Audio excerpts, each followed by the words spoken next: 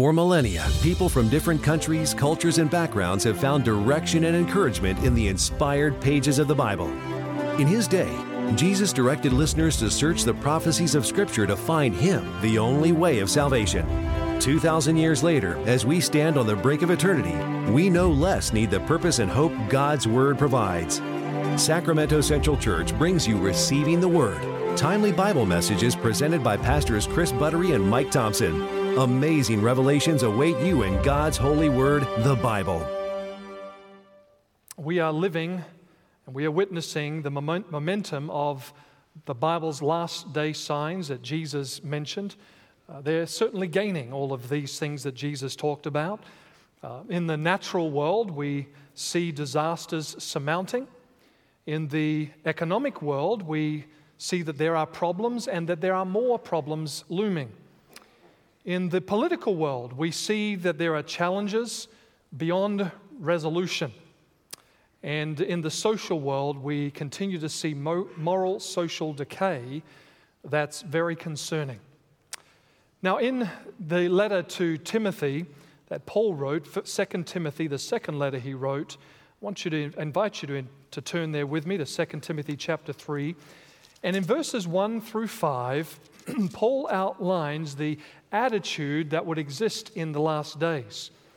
But it's interesting that the attitude that he lists here isn't necessarily and only the attitude existing in the world, but also the attitude that is existing in the church. For notice it says, for in the last days, perilous times will come, for men will be lovers of themselves, lovers of money, boasters, proud, blasphemers, disobedient to parents, unthankful, unholy, unloving, unforgiving, slanderers, without self-control, brutal, despisers of good, traitors, headstrong, haughty, lovers of pleasure rather than lovers of God. Notice verse 5, having a form of godliness, but denying its power. And from such, he goes on to say, from such people turn away. Because of the increasing selfishness that we witness in Christianity, the church would profess godliness but not have power. The power to transform lives through the preaching of the everlasting gospel. The power to stem the tide of immorality. The power to turn this world right side up as in the days of the early church. Now, because of this lack of power witnessed in Christianity in the last days, prophecy reveals that most of the Christian church would seek the right arm of the state to impose her views and thereby gain adherents. If it can't be done through winsome love and persuasive argument, then it must be done through force. This will become the mantra. At least that's what some of the reasoning will be. John called this in Revelation chapter 13 the image to the beast, or the likeness of the church in the middle or the dark ages when tyranny and injustice won out over loving persuasion and truth. According to the scriptures, in this day, the world will be plunged into another dark ages, the likes of which we have never seen. In Daniel chapter 12 and verse 1, Daniel said that we will be engulfed in a time of trouble such as never was. We're also warned about the omega of apostasy, and it will rise near the close of time in our beloved church. We don't have time today to explore all of what this means and the nuances of it, but suffice to say the increasing demise in spirituality, the compromise of truth, the entrance of practices that are unbecoming of the people of God should lend favor to the realization that we are nearing the return of Jesus. Some of these challenges that we witness is not a call to leave the church. It's not a call to become discouraged or disheartened.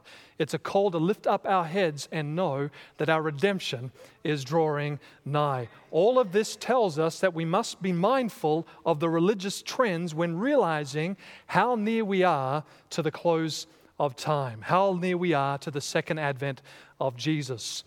With all of these mounting challenges, and they will continue. Jesus told us that these would be the beginning of sorrows, the beginning of birth pains. Jesus revealed in his mighty sermon in Matthew chapter 24, and he recorded that in Matthew 24, it's recorded in Matthew 24 and 25, what type of people we must be in the closing days of earth's history. Jesus mentions people who will, for example, in Matthew chapter 24 and verse 13, who will endure till the when? Till the end. They'll go through holding on to the hand of Jesus. Also in verse 14, it says that there'll be people who will be witnesses to the power of the gospel in their lives. And then it also says in verse 45 that we, God's people, will be faithful and wise and will know how to give bread in due season. Notice it says there, Matthew chapter 24 and verse 45, who then is a faithful and wise servant, whom his master made ruler over his household to give them food in due season.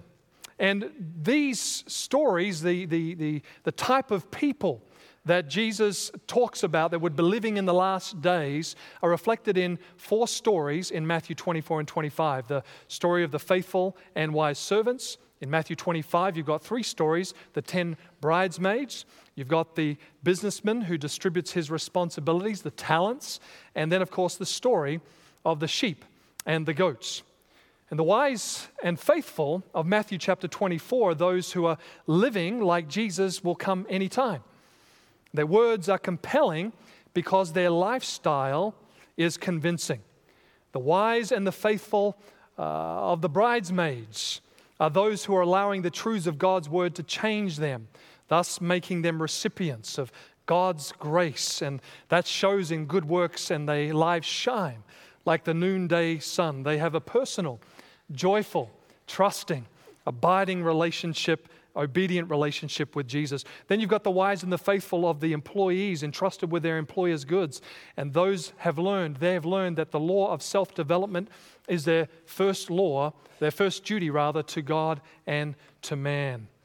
They truly love. And then the wise and the faithful of the sheep, they remind us that fulfilling the role of genuine Christianity is primarily in the world of being, far more than in the world of just knowing what is right to do and just doing the occasional right, but in being a Christian, in being more like Jesus. And they realize that there's no favorable time, and there's not going to be a more favorable time like the present to win people to Jesus' side. They sympathize, God's last day people. They sympathize with Jesus when he told his disciples long ago that the fields are already white for harvest. He said that in John 4 and verse 35. And he also said that the harvest is great. Now just turn with me over to Luke chapter 10. Luke chapter 10. We're building on some thoughts here over the next few weeks. Luke chapter 10 and verse 2, notice what Jesus said. He's about to send out the 70 of his followers, 2 by 2. And he tells them in Luke chapter 10 and verse 2, he said to them, the harvest is what, friends? The harvest is truly great. What did he mean? The harvest is truly great. Jesus wanted his disciples and us to see the world through new eyes, have a new perspective on the world, that there are many boys and girls waiting and ready, men and women waiting and ready to be gathered into his harvest, you see. It's not referring to the harvest at the end of the world when the saints will be gathered and the wicked will be judged. We know Jesus is using the metaphor of a harvest here in Luke 10 to refer to missionary endeavors. Again, leading men and women, boys and girls, into a saving knowledge of Jesus Christ and gathering them into his kingdom. This is the meaning of the harvest spoken of in Luke chapter 10 and verse 2. And Jesus said, the harvest is what, friends? Great. The harvest is great. Look at the world through new eyes. The harvest is great. Irrespective of what you think, irrespective of what you may see with my eyes, Jesus says, new eyes, the harvest is great. And that's wonderful news. That's good news. That means we're not doing what we're doing here in vain, because the Holy Spirit is out there touching hearts, working in people's lives, and getting them ready to hear the message of the everlasting gospel. That means our work is not in vain. It's good news. The harvest is truly great. However, In the same verse, Jesus not only gives us encouragement, the harvest is great, but he also reveals that there is a problem. He identifies a problem the Lord of the harvest has to contend with in the same verse. Let's read it again. Luke chapter 10 and verse 2, he said to them, "The harvest truly is great, but the laborers are few." The harvest is truly great, but the laborers are few. Why is there few laborers? Was there an inadequate number assigned? In that case, perhaps we could blame the Lord of the harvest for the lack of laborers. Maybe he didn't quite calculate it right. Maybe he didn't see that the harvest would be great and therefore just commissions a few just in case it wouldn't be. In that case, we could blame the Lord of the harvest. He should have anticipated the size of the task. If he knew the harvest was going to be abundant, he should have assigned a larger crew to work. Maybe it's his fault that the laborers are few. What do you think? Is it his fault? Ask yourself the question, how many individuals has the Lord of the harvest called to be laborers in his harvest? Right. Well, if you answered everyone who chooses to become a part of his kingdom, then you're right. Jesus commanded to go and preach. When he commanded to go and preach the gospel to every person, he was intending more than just the 11 disciples who he was talking to at that point. It was more than them, you see, talking to more. Jesus' command to go preach the gospel to every person was intended for more than the 11. When he said, "Go therefore and make disciples of all nations, baptizing them in the name of the Father, Son, and Holy Spirit, and then, of course, I'm with you always, even till the end of the world." When he said that, he meant that instruction not just for those who were listening as he was being taken up to the Father, but for all his disciples of all time, especially those living in the closing scenes of earth's history. He meant that instruction for all of us, all those who accept the call to become a part of his kingdom, you see. One of the last day signs would be the proclamation of the gospel. We read it earlier in Matthew chapter 24 and verse 14. It tells us that this gospel of the kingdom shall be preached in all the world for a witness to all nations, and then what will happen? The end will come. And when the end comes, is that bad news or good news? For the lost, it's not great news, but for the saved, the redeemed, this is great news because in the beginning of that discussion, the disciples came to Jesus and they said, "Please tell us, when shall these things be? What shall be the signs of your coming and the end of the world?" The disciples likened the end of the world to the second coming of Jesus. Jesus answers the question. So when he said, when the gospel goes to all the world for a witness, it means that if it happens, and it will happen, that he's coming back again. Wonderful, encouraging news. The fact is that when he said that, God basically is dependent upon you and I making that happen, taking the gospel to the world, you see. It depends on us. And we may have to settle that for just a moment. If he summons all of us to participate in the Lord's harvest, perhaps our initial question should be modified. Instead of asking, why aren't there few laborers? Perhaps we should be asking, why are there so few laboring laborers? So few laboring laborers. Most of the so-called laborers don't seem to be laboring according to what Jesus is saying. They appear to be inactive. The harvest is truly great, but the laborers are few. In the midst of a generation screaming for answers, according to Jesus, Christians can't be heard because there's only a few of them. Why? That's the question. Why? Maybe there's several reasons why, and I'd like to explore those with us here in these remaining moments. Number one, perhaps one explanation for the sparse number of laborers reaping the Lord's harvest is that some of us laborers have become distracted. Don't we care that people are saved or lost? Are we deliberately turning a deaf ear to the appeal of the Lord of the harvest? Have we let something more important capture our attention? Distracted. What does that mean?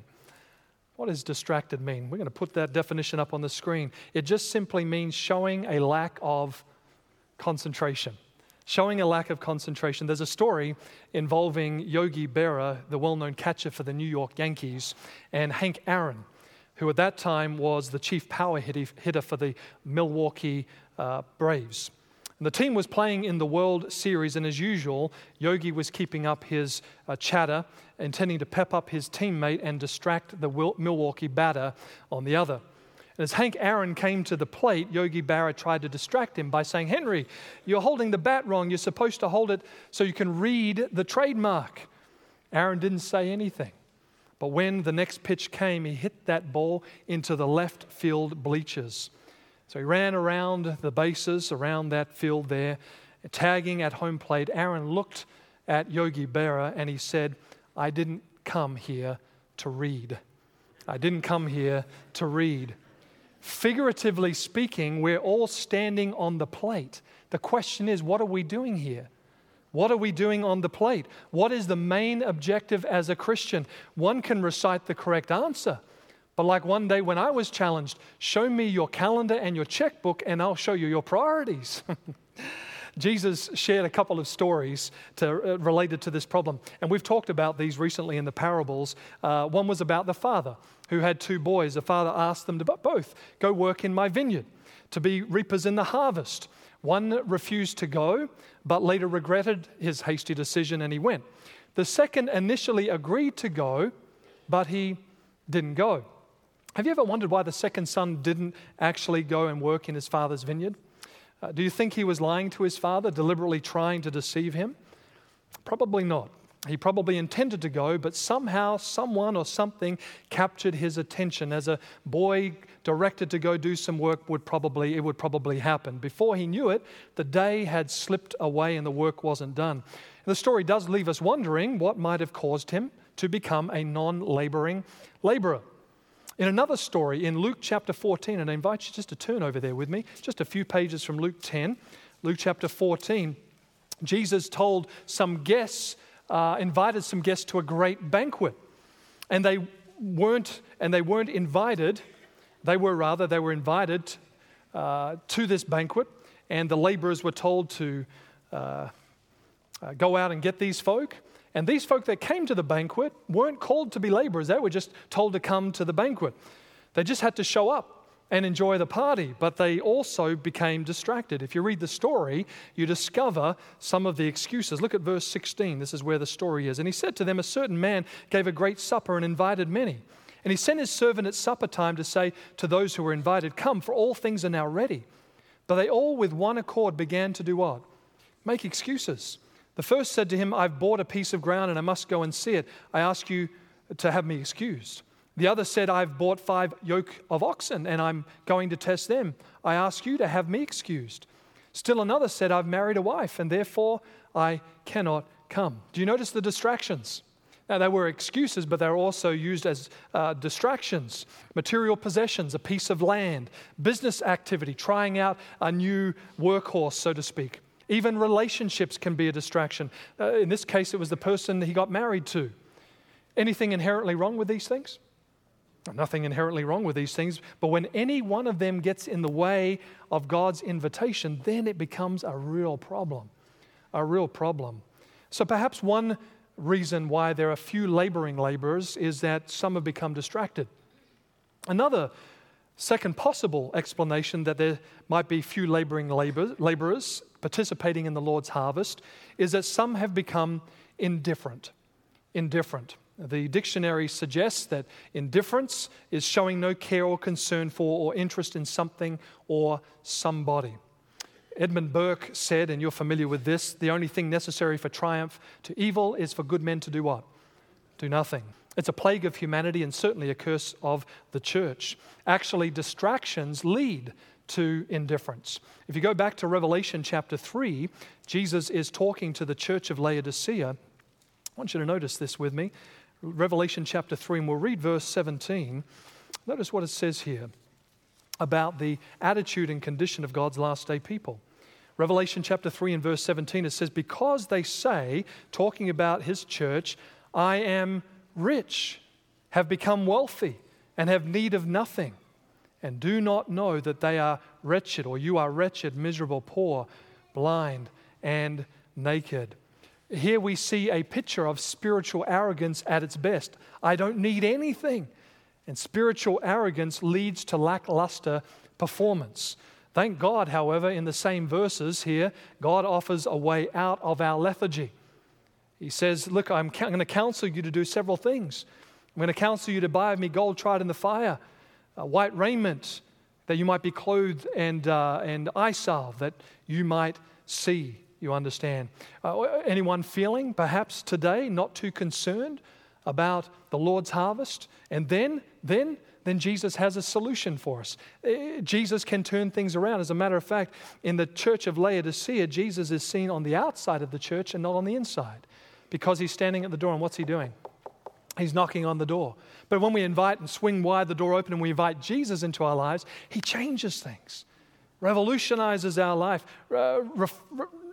There's a reformation that takes place, a revival, and indifference is shed, and we get on the bandwagon and become laborers for our master in his vineyard. Jesus can turn it around for us. So there's a couple of reasons: distractions, indifference. A third possible explanation that so few laboring laborers participate in the Lord's harvest is that some have become discouraged. After all, the task is huge. Because the harvest is truly great, some feel overwhelmed, and that's pretty natural to feel that way. How does a non-laboring laborer become discouraged, or a laborer become discouraged? Discouragement is simply feelings of lost motivation, confidence, or optimism. There's a story told of the former heavyweight boxer James Quick Tillis. He was a cowboy from Oklahoma, and he fought in Chicago in the early 1980s. And he still remembers the first day in the Windy City as he arrived from Tulsa. He said, I got off the bus with 2 cardboard suitcases under my arms in downtown Chicago. I stopped in front of the Sears Tower. I put my suitcases down and I looked up at the tower and I said to myself, I'm going to conquer Chicago. And when I looked down, the suitcases were gone. Perhaps in some respects, perhaps the laborer might be trying to bring in the harvest all by him or herself.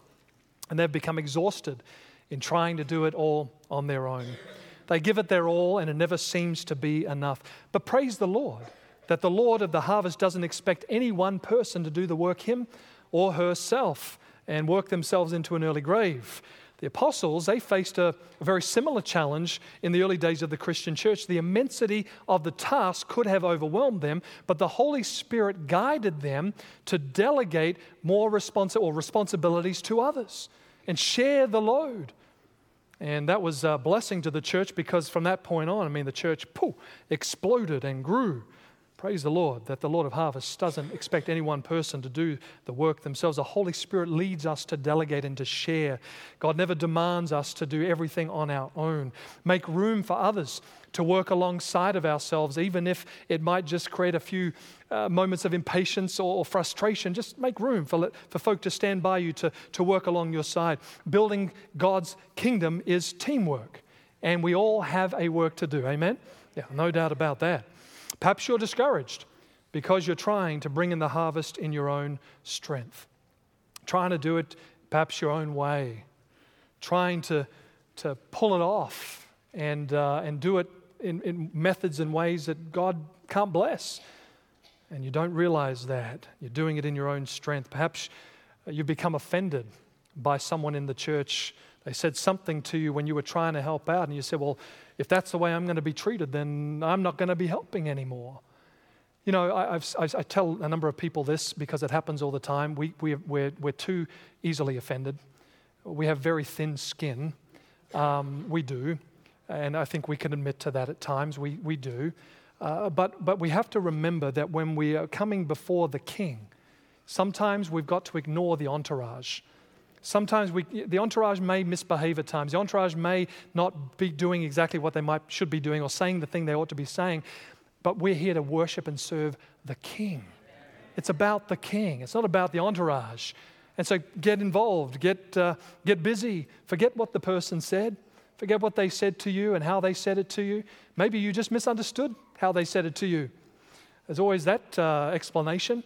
Go to that person and just have a decent conversation with them, a healthy one, and get it right.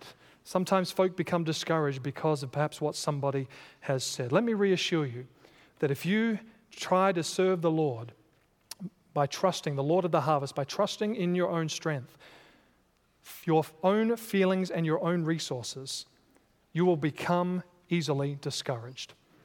We all need to live by the words of the prophet Zechariah, and I think we're going to put that up on the screen. Zechariah chapter 4 and verse 6, and here are some closing thoughts for us. Not by might, nor by power, but by my Spirit, saith the Lord of hosts.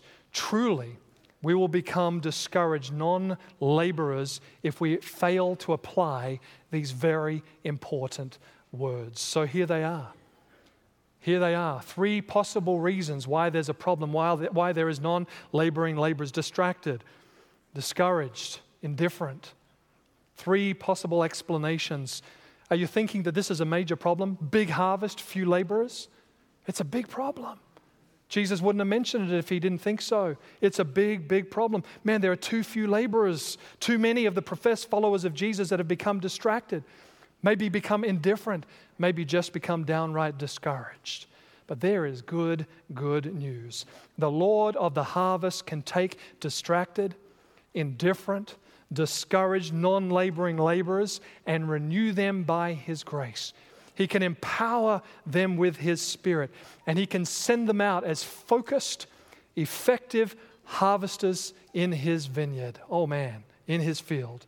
Listen to what it says in Revelation chapter 14, verses 6 and 7. I saw another angel fly in the midst of heaven, having the everlasting gospel to preach unto them that dwell on the earth, to every nation, kindred, tongue, and people, saying with a loud voice, Fear God, give glory to Him, for the hour of His judgment is come, and worship Him who made the heavens, the earth, the sea, and the fountains of water. This gospel, my friend, is going to go to the entire world. It's going to go. That's what that verse tells us. The Bible tells us that the job will get done, and then Jesus will come. Do you know what that tells me? It's going to tell me that there are some folk, if they are distracted, they're just going to put those distractions aside. It tells me that some folk are just going to shake off their indifference. It tells me that there are some folk who are not going to let discouragement get them down. They're going to get on. They're going to become a part of the team. They're going to press the work forward. They're going to join hand in hand with others of God's people trying to pull the workload on their own. They're going to team up. That's what this verse tells me, because the job's going to get done. It tells me that God's people are going to get it, and they're going to get up, and they're going to do God's work. Good news. Good news. Yes, the harvest is truly great. And yes, the laborers might be few, but I think we're going to get it by the grace of God. In closing, I'm going to put it up on the screen again for you. I want to remind us here today, as we're talking about working for the Lord in His harvest, remind us of this little saying, and I'll share this with you over the next few weeks. I cannot work my soul to save, for that the Lord has done, but I will work like any slave for the love of God's dear Son. We're so glad you decided to tune in to today's Receiving the Word program. To discover more about the Bible, we'd like to invite you to enroll in our free online Bible studies by visiting saccentral.org and click on the Media Resources tab. To listen to other life-changing Bible messages from Sacramento Central Church, go to youtube.com/The Central Connection, or visit us Saturday mornings at 10:50 a.m. for a live worship experience at 6045 Camellia Avenue, across the street from Sacramento State University. We look forward to seeing you there.